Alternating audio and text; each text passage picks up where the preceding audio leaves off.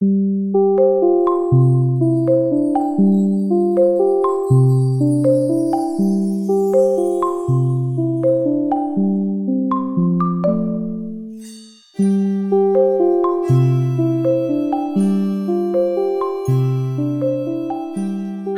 and welcome to Trauma Informed Education. I'm your host, Dr. Kay Eyre. Bearing witness to the emotional pain and challenges of students can take its toll on educators. Under pressure to support students, teachers may be forced to confront their own social and emotional challenges. The social neuroscience of education sheds light on experiences and needs linked to the common humanity we share with our students. So how might educators care and grow themselves while attending to the needs of their students? Today we speak to Megan Marcus. Megan holds a BA in psychology from the University of California at Berkeley and master's degrees in psychology from Pepperdine University. While at Pepperdine, Megan studied under Dr. Louis Cozolino and served as the lead researcher for his book, The Social Neuroscience of Education. Megan then completed a master's degree in education policy and management from the Harvard University. Her research with Dr. Cozolino became the bedrock of Fuel Ed, an organisation dedicated to bringing the science and practice of trauma-informed care to educators.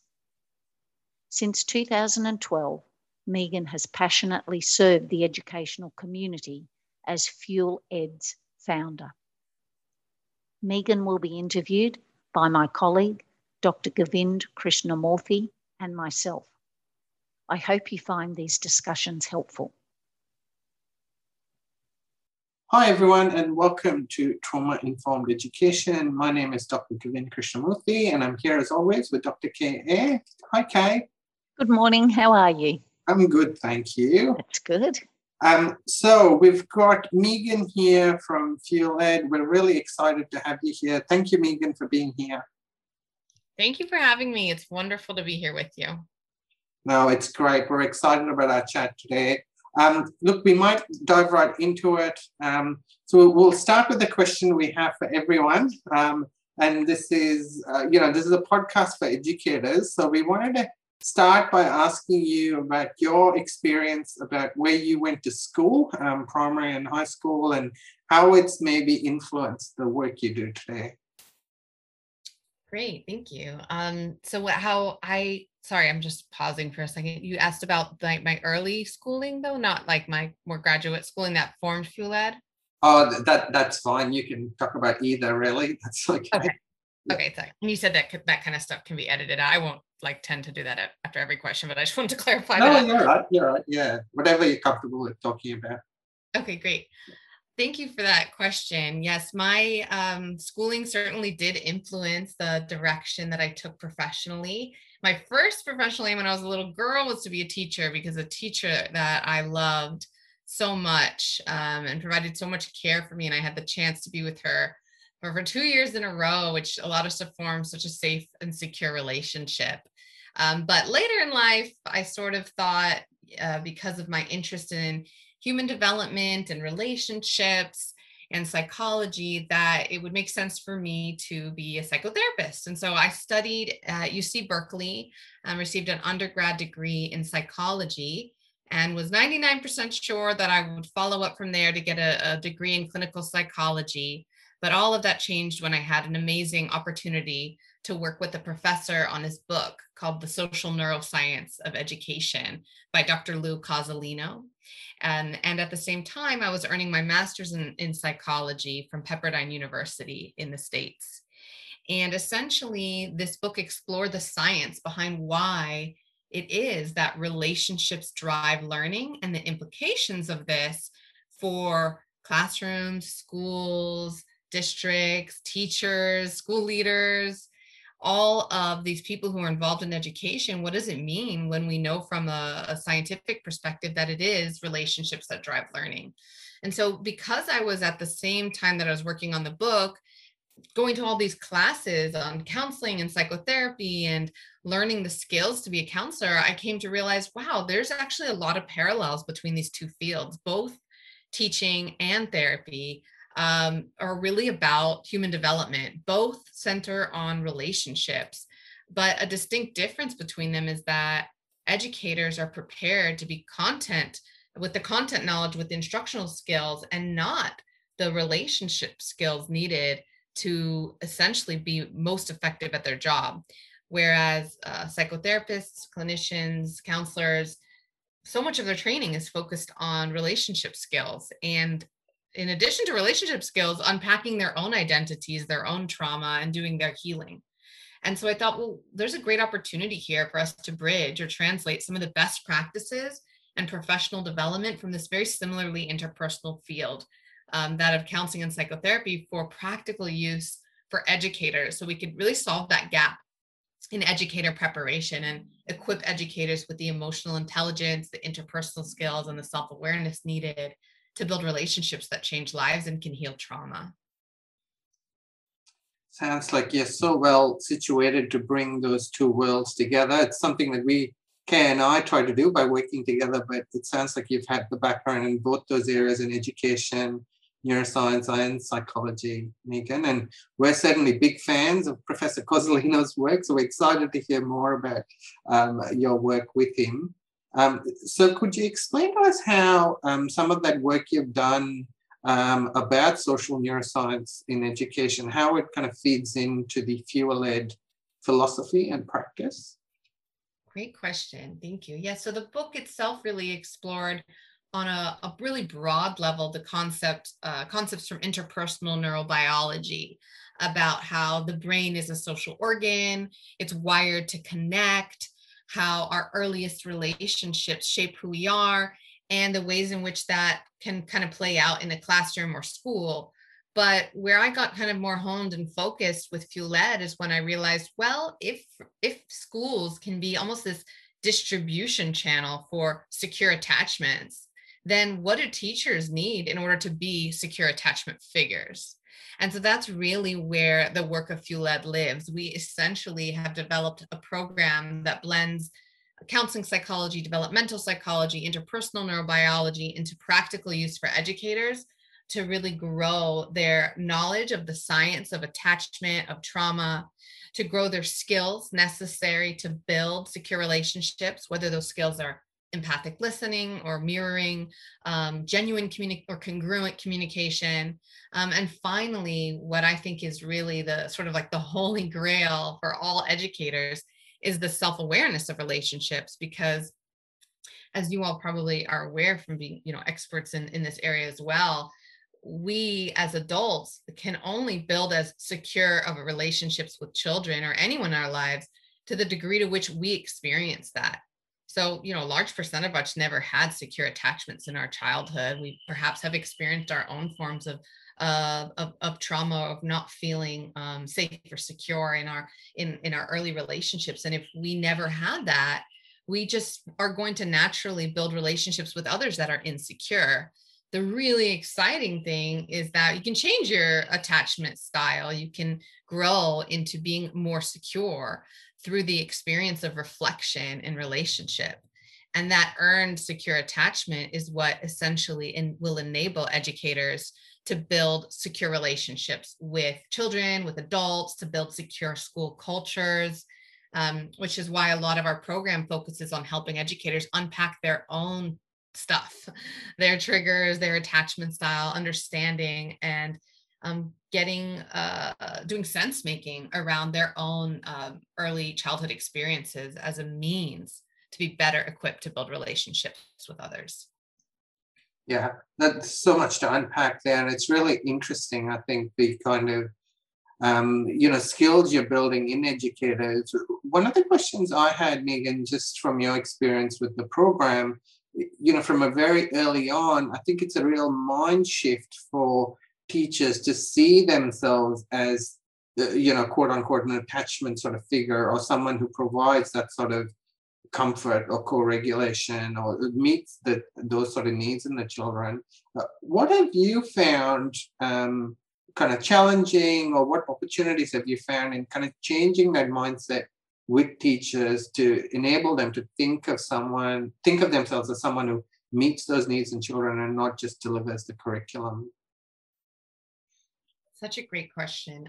But what we find oftentimes when educators go through our training is actually this big sense of relief and feeling seen, because so many educators go into the profession to change lives and to really build relationships with students that have the power to change lives.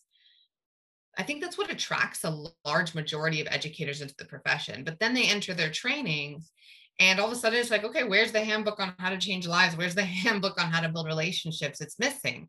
And then they end up entering the school environment and they end up drowning in the very thing that attracted them to the field, the relationships, the emotions, the students, their own, and they're feeling out of their depth. And so educators quickly go to, what's wrong with me? It's sort of a place of shame. Maybe I'm not up for this. Maybe I'm not good enough. Or the shame is turned outward to the students. Like, let's try to control them and get their behavior right. So I think when educators come through our training, it's sort of this frame change where suddenly they can say, yes, someone's seeing what I'm experiencing every day, that this profession is relational. I do think that's one reaction that we get when educators are exposed to this. And then in terms of the challenges, I think the two biggest challenges are sort of the established norms in the profession that are really built on behavioralism. These ideas that, at least in the States, folks, American educators are told, don't smile until Christmas, make sure that you have that really tough exterior. Don't let them see you, don't let them know you. And what we know from the literature on, on the power of relationships and learning is that showing yourself as a human person, as a vulnerable whole person, is actually huge in terms of building that intimacy and relationship. And so sort of these myths and expectations and norms that are built on behavioralism in schools is one huge barrier. And then I think the other is just the way in which schools are set up. Right now, it can sometimes be almost frustrating for educators to hear build relationships, and then go back into their settings where there's no time and space carved out in the structure of the school and the practices of the school for them to meet their own needs as whole people, and certainly not to meet their students' needs as whole people. So I think that is a huge challenge for the field. We need to not only build the capacity and the skills of the educators to execute on this kind of new definition of what an educator can and should be, but we need the systems that they're living in to mirror that as well, to empower them to have the time and space for relationship building. I'm sure Kay has lots of thoughts about norms that guide teacher development and how we think about ourselves in the roles. I'll throw it over to Kay in a minute. I wanted to get your thoughts, Megan, on how you drive some of those mind shift changes in terms of the principles of the field-led program itself. Are there some key principles that sort of drive this sort of mind shift change amongst educators?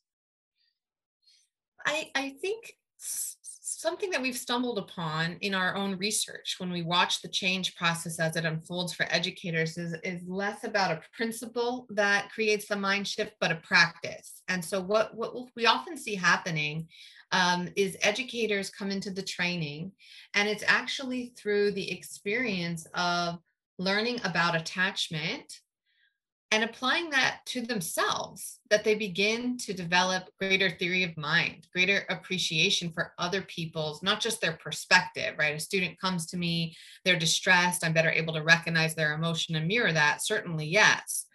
But it's suddenly this big aha moment to realize we're all walking around with our own stories. And there's this iceberg of his personal history that I had, and I never knew that actually was impacting me still. And if I have this, how much more so for my students who've experienced high volumes of trauma or the staff. And so I think they just developed greater levels of compassion and curiosity because they go through that journey for themselves. And I think that's a really interesting finding because when they begin to do that, it not only helps the relationships they have with others, but they can begin to care for themselves a lot more effectively as well, which is so huge to combating teacher burnout and turnover. Fantastic. Thank you, Megan. I'll throw it over to Kay for any questions or comments.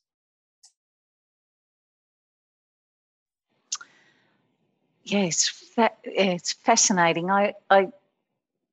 When I listen to experts as well, like yourself, Megan, it's a bit like when people do research and the results come out and you think, well, that makes sense, doesn't it? Why didn't we think of that before?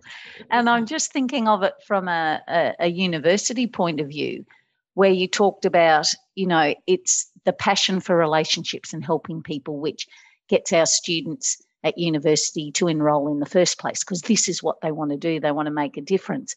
But it's that is often their undoing. And that's what they feel that they can't cope with. And I'm thinking from a behaviour lecturer's point of view that even the titles of our units or our subjects that we present to our students, that might be a tiny little step in getting the system to acknowledge how important this learning is, just by changing the title. I cringe when I see our units that are called behaviour management still. Whereas if we could just make that tiny little shift in that systemic world, where perhaps the titles of those were, all about relationships and just little things like that, just to start shifting the mindset from our graduates that are new to the profession, so that it becomes something that is just the way we think about things. Because I think, anyway, it was just, that's what's sparked a whole sort of train of thought for me, from how do we start making little changes in the systemic world and the policy and the practice. And it might be that we can just start that change of thinking by maybe some of the labels we use for our undergraduates. I love that. I think that's so right on, because it is about making those changes in small and large ways that's ultimately necessary to create the systemic change for this work. That's great. Megan, I wanted to unpack a little bit what you were saying about building the teacher's theory of mind and, helping them think through their own attachment styles, even perhaps. Can you tell us a little bit about this idea of like an earned secure attachment and what that means for educators? Absolutely. Yeah. So as I mentioned and alluded to a little bit earlier, attachment styles really speak to that are formed essentially from our earliest childhood relationships. When we have relationships where we have the ability to feel secure, to be safe, soothed, and seen, someone in our life, a consistent, caring, responsive person who is able to attune to us, give us kind of safe haven, give us protection, we come to learn that we're worthy of love and belonging. We get us the sense of self-esteem, that the world is a safe place to explore, and that people can be trusted, and I can open myself up to others. And it also develops our ability to self-regulate, because we learn that through experiences of another person who cares for us, helping us calm and regulate. Those are all the beautiful things of secure attachment, but a lot of us don't necessarily have that experience. We might not have had secure caregivers who were able to attune to us for various reasons. And so what happens essentially is an insecure attachment style develops, which influences your ability to trust others and to really have a sense of self-worth, or a sense of feeling defective, a sense of shame that you carry around with you. And all of these things are basically patterns that persist in all of our relationships, and we engage with them as this template for our lives, this invisible template that gets activated and reactivated over and over again in different places. Sometimes innocuous triggers can kind of bring us back to those feelings of lack of safety and a need to protect ourselves. So all of that, of course, is going to naturally impact an educator. If they have an insecure attachment style, it's going to be harder for them to build relationships with students, harder for them to build relationships and have strong working relationships on their teams. The good news is, as I mentioned before, is that we can actually change our attachment styles at any point in the lifespan. And researchers have coined the term for folks who essentially had early experiences with insecure attachment figures, but later in life, when they're kind of evaluated through this interesting process that kind of assesses your attachment style. Wow, I'm secure. So what happened? How did that change take place? And what the researchers have found, what really sets these individuals apart, what enables them to earn that secure attachment later in life, is that they've had the opportunity to unpack their past and make sense of it, develop what the literature calls a coherent narrative, a story essentially about their history and about the ways their caregivers were there for them and not there for them. When we have that coherent narrative and when we've had the opportunity to experience a subsequent secure relationship, maybe with a partner, maybe with a coach, a mentor, a friend, often with a teacher, then those experiences basically create the pathway for healing, and essentially our brain gets rewired through that. And so that's what we hope for all educators, essentially, if you haven't had that early experience with security of attachment, to find someone who can be your secure attachment figure now, and to do the self-work of unpacking and digging into your past in order to develop that earned secure attachment. Yeah, I was thinking about how being in a stressful classroom in itself would perhaps, bring out some of those kind of frailties and attachment styles within yourself as a teacher, I think. And well, one of the things I think in trauma-informed practice is this real openness to kind of engage in both personal and professional development, it seems like, at the same time. And I think that could be kind of confronting for some educators who might not have necessarily signed up for that. I was just curious about your thoughts about that, Megan, in your experience with the program, about how teachers deal with that and how kind of confronted they feel about it.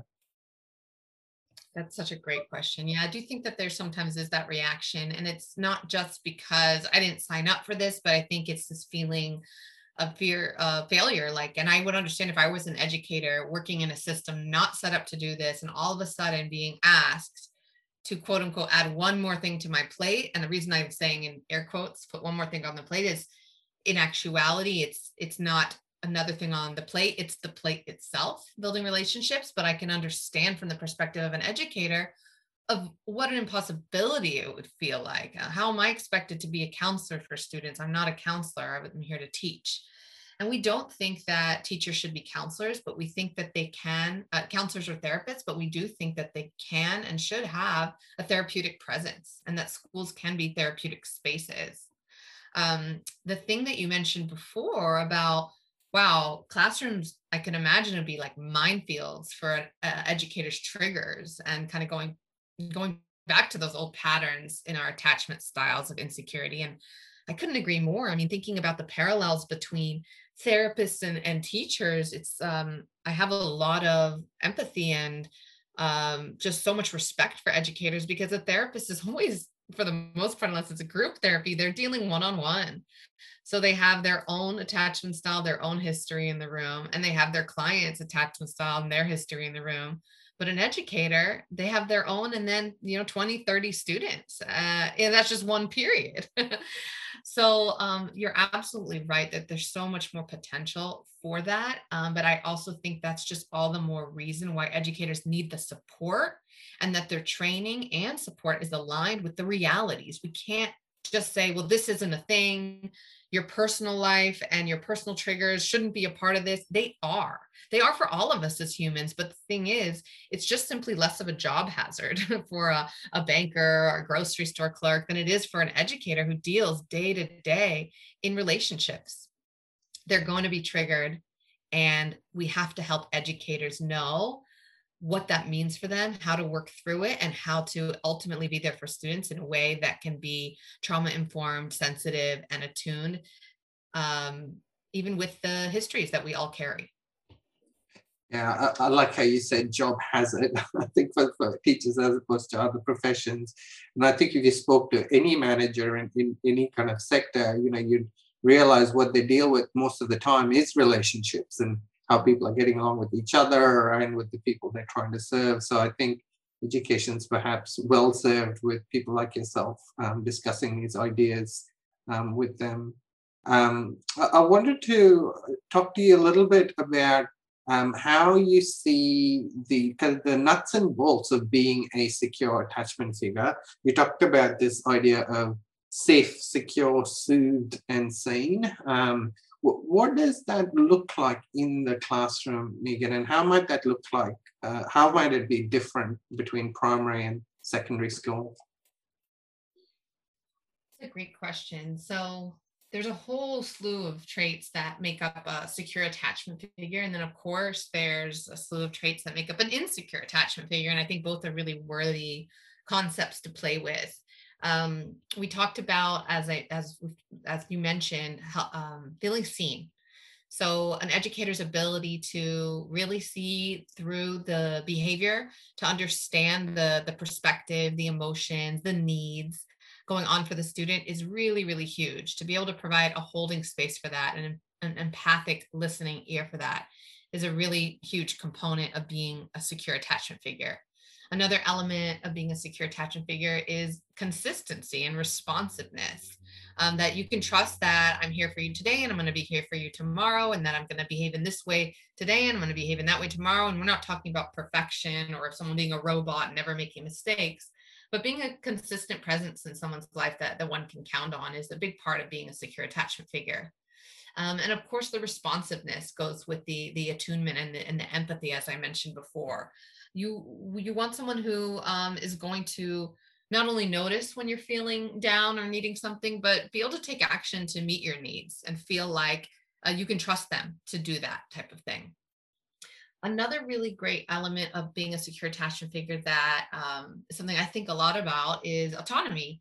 A secure attachment figure provides opportunities for autonomy for their students. And I think so much of oftentimes behavioralism and the structures in school does go against this. It's how can we control students as opposed to giving them the trust to be able to flourish and move towards greater independence.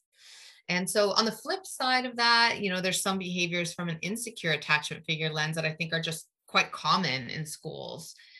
Shaming students when they don't kind of meet your expectations, as opposed to stating your own needs or feelings directly, would be the more secure route to go about quote unquote managing behavior through relationship, essentially. And another key one there is also being really indirect in your own communication. I think educators, I think most of us, to be honest, aren't in the practice of being honest and clear about what we're feeling and what we're needing. And certainly I think there's a tendency not to want to do that with children. Being honest and real about your own feelings is a secure attachment figure behavior, because if we're not upfront about what we're feeling, it will just come out sideways. And so that's what you see happening with insecure attachment figure behavior, really much more indirect ways of dealing with your own emotions, whether that's suppressing it or kind of escalating to more aggressive ways of communicating or passive aggressive ways of communicating.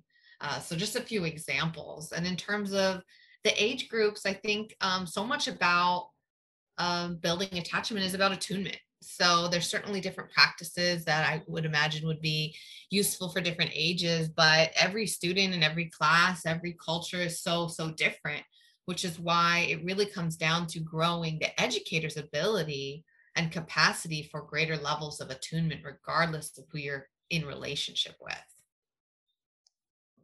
That's fantastic. I'll throw it over to Kay in a minute. I was curious about your thoughts about teachers responding to those sort of ideas by saying, it's not quite as easy as having just one child in the room. You're asking me to be attuned to up to 15, 20 children in the room. That's an enormous task for us to be able to do. What are your thoughts about that, Megan, in terms of being able to kind of be tuned in enough sort of to your students in a classroom? Well, this is where I really believe there needs to be systemic shifts in order to make this truly possible for educators at the level, at the scale that we want to see. It's not fair for educators to be fighting an uphill battle with this issue. It's really incumbent upon educational leaders, such as principals and leaders at the district level, to ensure that systems are designed in a way that allows for relationships to happen and allows for them to happen in ways that preserve energy. So to give an example, we had some educators go through our program, and they were a team, a leadership team, that decided that afterwards they wanted to really put something into action. They didn't want to just kind of have the personal transformation. They wanted to, as a team, say, now that we know what we know, what will we change about our school to really bring these concepts to life? And what they started doing was something that sounds so simple, but it ended up being completely revolutionary for them. Essentially, they started these the system where they would have one-on-one check-ins with their school principal. And it wasn't necessarily about the work. It wasn't about their performance. It was just an opportunity for those that admin team to feel heard and to feel supported. Now, naturally, when they were receiving that from their principal, they began to be more equipped to give it to others.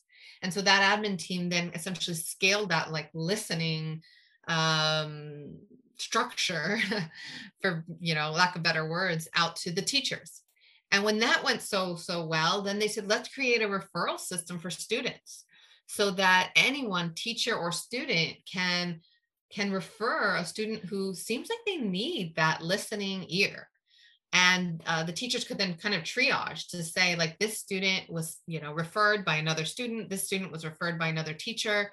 Which of us is in the best position to have that one-on-one with them?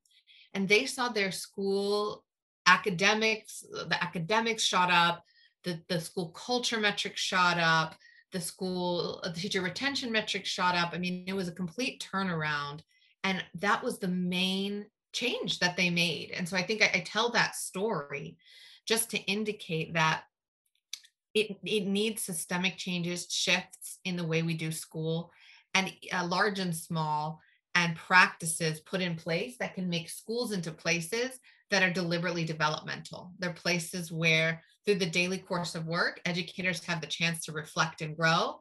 And through the daily course of their classroom and just being in the schoolhouse, students have the opportunities for relationships and safe havens with the adults in the building.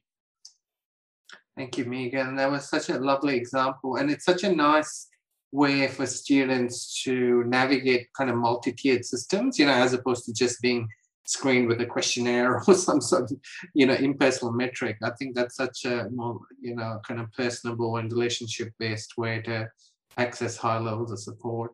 I'll throw it over to Kay to see if she had any questions or comments. I was just thinking about strategy that the school put into place, and how sometimes the simplest strategies that aren't onerous, that don't cost a lot of money, that are people strategies, have the greatest impact. And I was also thinking about how important it is for that, like the physical contact for children, and when you said about them having time to talk to their principal, it generates the fact that everybody in the space is a community as well, because if children and teachers are referring others, then that means that we all belong to each other, and we start to move out of that mentality that, well, that child's in your class, so that child's your problem. and the thinking is like a group sort of way of thinking rather than all little individual silo types of thinking. I think that that would have, as you can comment, Megan, obviously huge challenges as well, because while you would have that instant community of people where majority of teachers, I would assume, would be on board with that and understand the importance of that referring, I can see that you would still have your outliers that would not be convinced. And it takes a lot of courage to step out of the box and say, no, this is important to us. This is what we're going to do, in the face of a system that's going, what are you doing? What are you doing? So just some thoughts. Thank you. Yes, I really agree. And what I loved about that story, that school, is that they started like quite small. Again, it doesn't sound so revolutionary, like a principal who listens, right? Who listens, has one-on-ones with their teachers, but the ripple effect that it had, and I think it really highlights just how starved we as humans and educators, certainly in the profession, are for the opportunity to be seen as a whole person. It's really what drives us. We want to be seen, we want to be valued, we want to feel like we belong. And it's pretty magical, the growth that happens for educators and students when we have just one, all it takes, one person who shows us that care, who listens to us, who believes in us, and helps us feel like our experiences are real and valuable. Right. Yeah. And we're talking about systemic change, Megan, and I think at times for leaders, educational leaders in this space, who are kind of wanting to take the first steps towards being trauma informed, there's this worry of their kind of letting go of control, letting go of systems that have kind of serve them well in other kind of for other purposes, and in a sense of kind of letting go of too many things and being permissive. What has been your experience with that, with being able to help sort of educational leaders take that first step towards putting trauma-informed practices in place? I think the first step is actually counterintuitive to where oftentimes educators and educational leaders want to go, right? Folks want to create a plan and benchmark it and have objectives and metrics, and it's all wrapped up with the scope and a sequence. But really, the most transformative work that one can do to be trauma informed is to unpack and heal from your own trauma. I think it's a step that even folks in the trauma informed community, there's not enough attention on that. To be truly trauma informed, we need to look at our own history, our own trauma, and how that continues to play out, and the authenticity that can come through in leading from that place, in sharing more about your journey, your triggers, your attachment style, your healing, can just create this tremendous ripple effect even without changing a single other thing. I mean, starting with that, principals go to therapy, and grow personally, because that's going to be the number one thing that's going to impact your relationships with educators, which will impact the culture of the school, which will impact the ways in which educators build relationships with their students, and ultimately the student outcomes. Yeah, that's really fascinating hearing you say that. We were just recently working with a school that's gone through a lot of turmoil, lots of staff turnover, and have had kind of lots of major critical incidences. And I was thinking about how you've got to heal as a school community as well, acknowledge the changes that have happened, the losses and grief that's kind of accompanied that, and being able to come together as a team and as a school and a school community itself is important as well. Absolutely. Yeah. That's great. Well, thank you, Megan. We've covered lots of ground here. We finish up these podcasts with a question about what you're curious about in your work and what you're working on at the moment. So could you share with us what you're currently curious about? Great question. So let's see.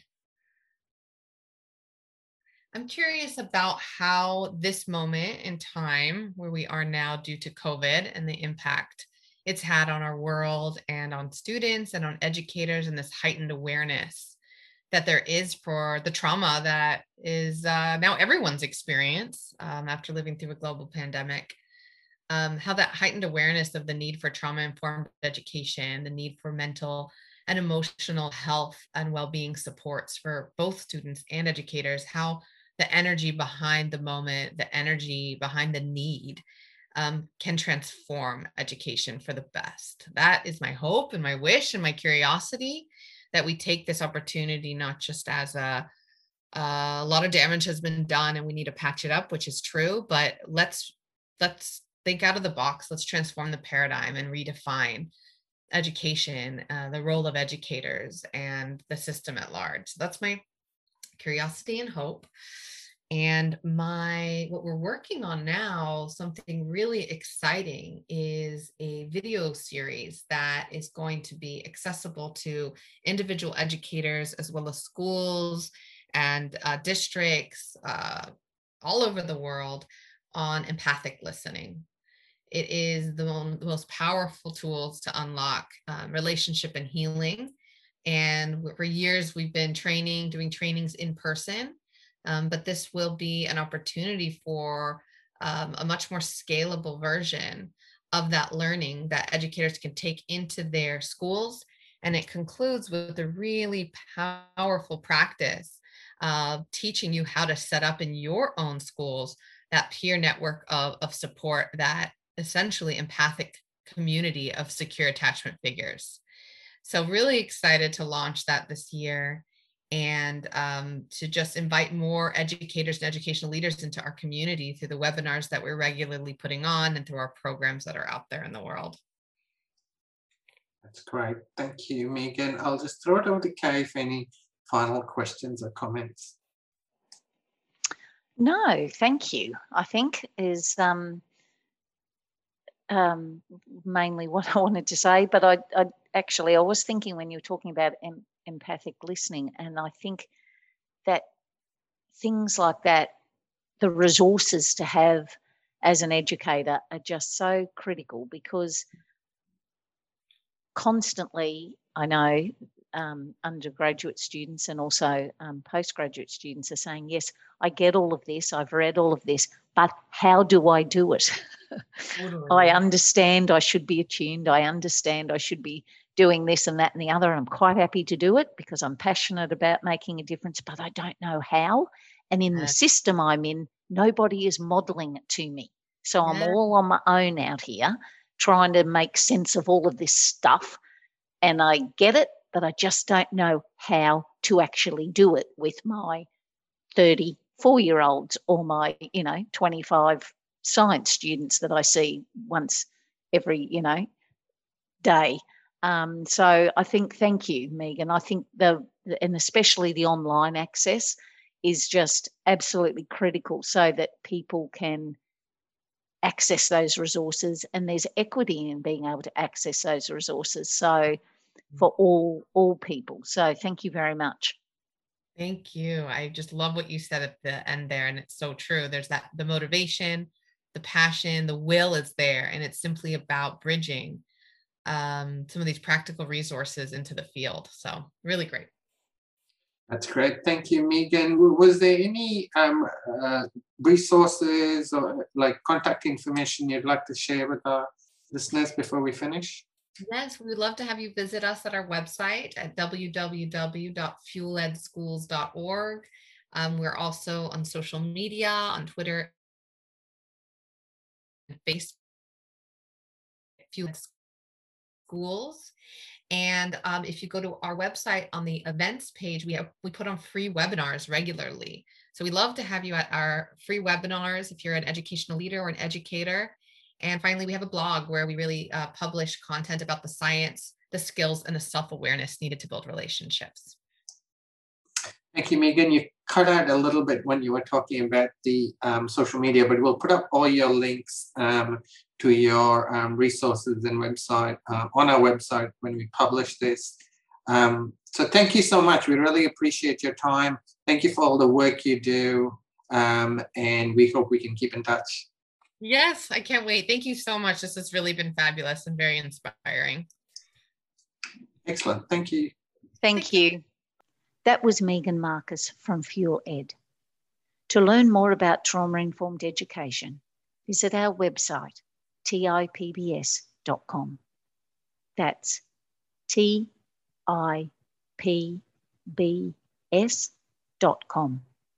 If you enjoyed this episode, consider providing us a rating and review on your podcast provider. Your feedback makes all the difference. Thank you for listening. See you next time.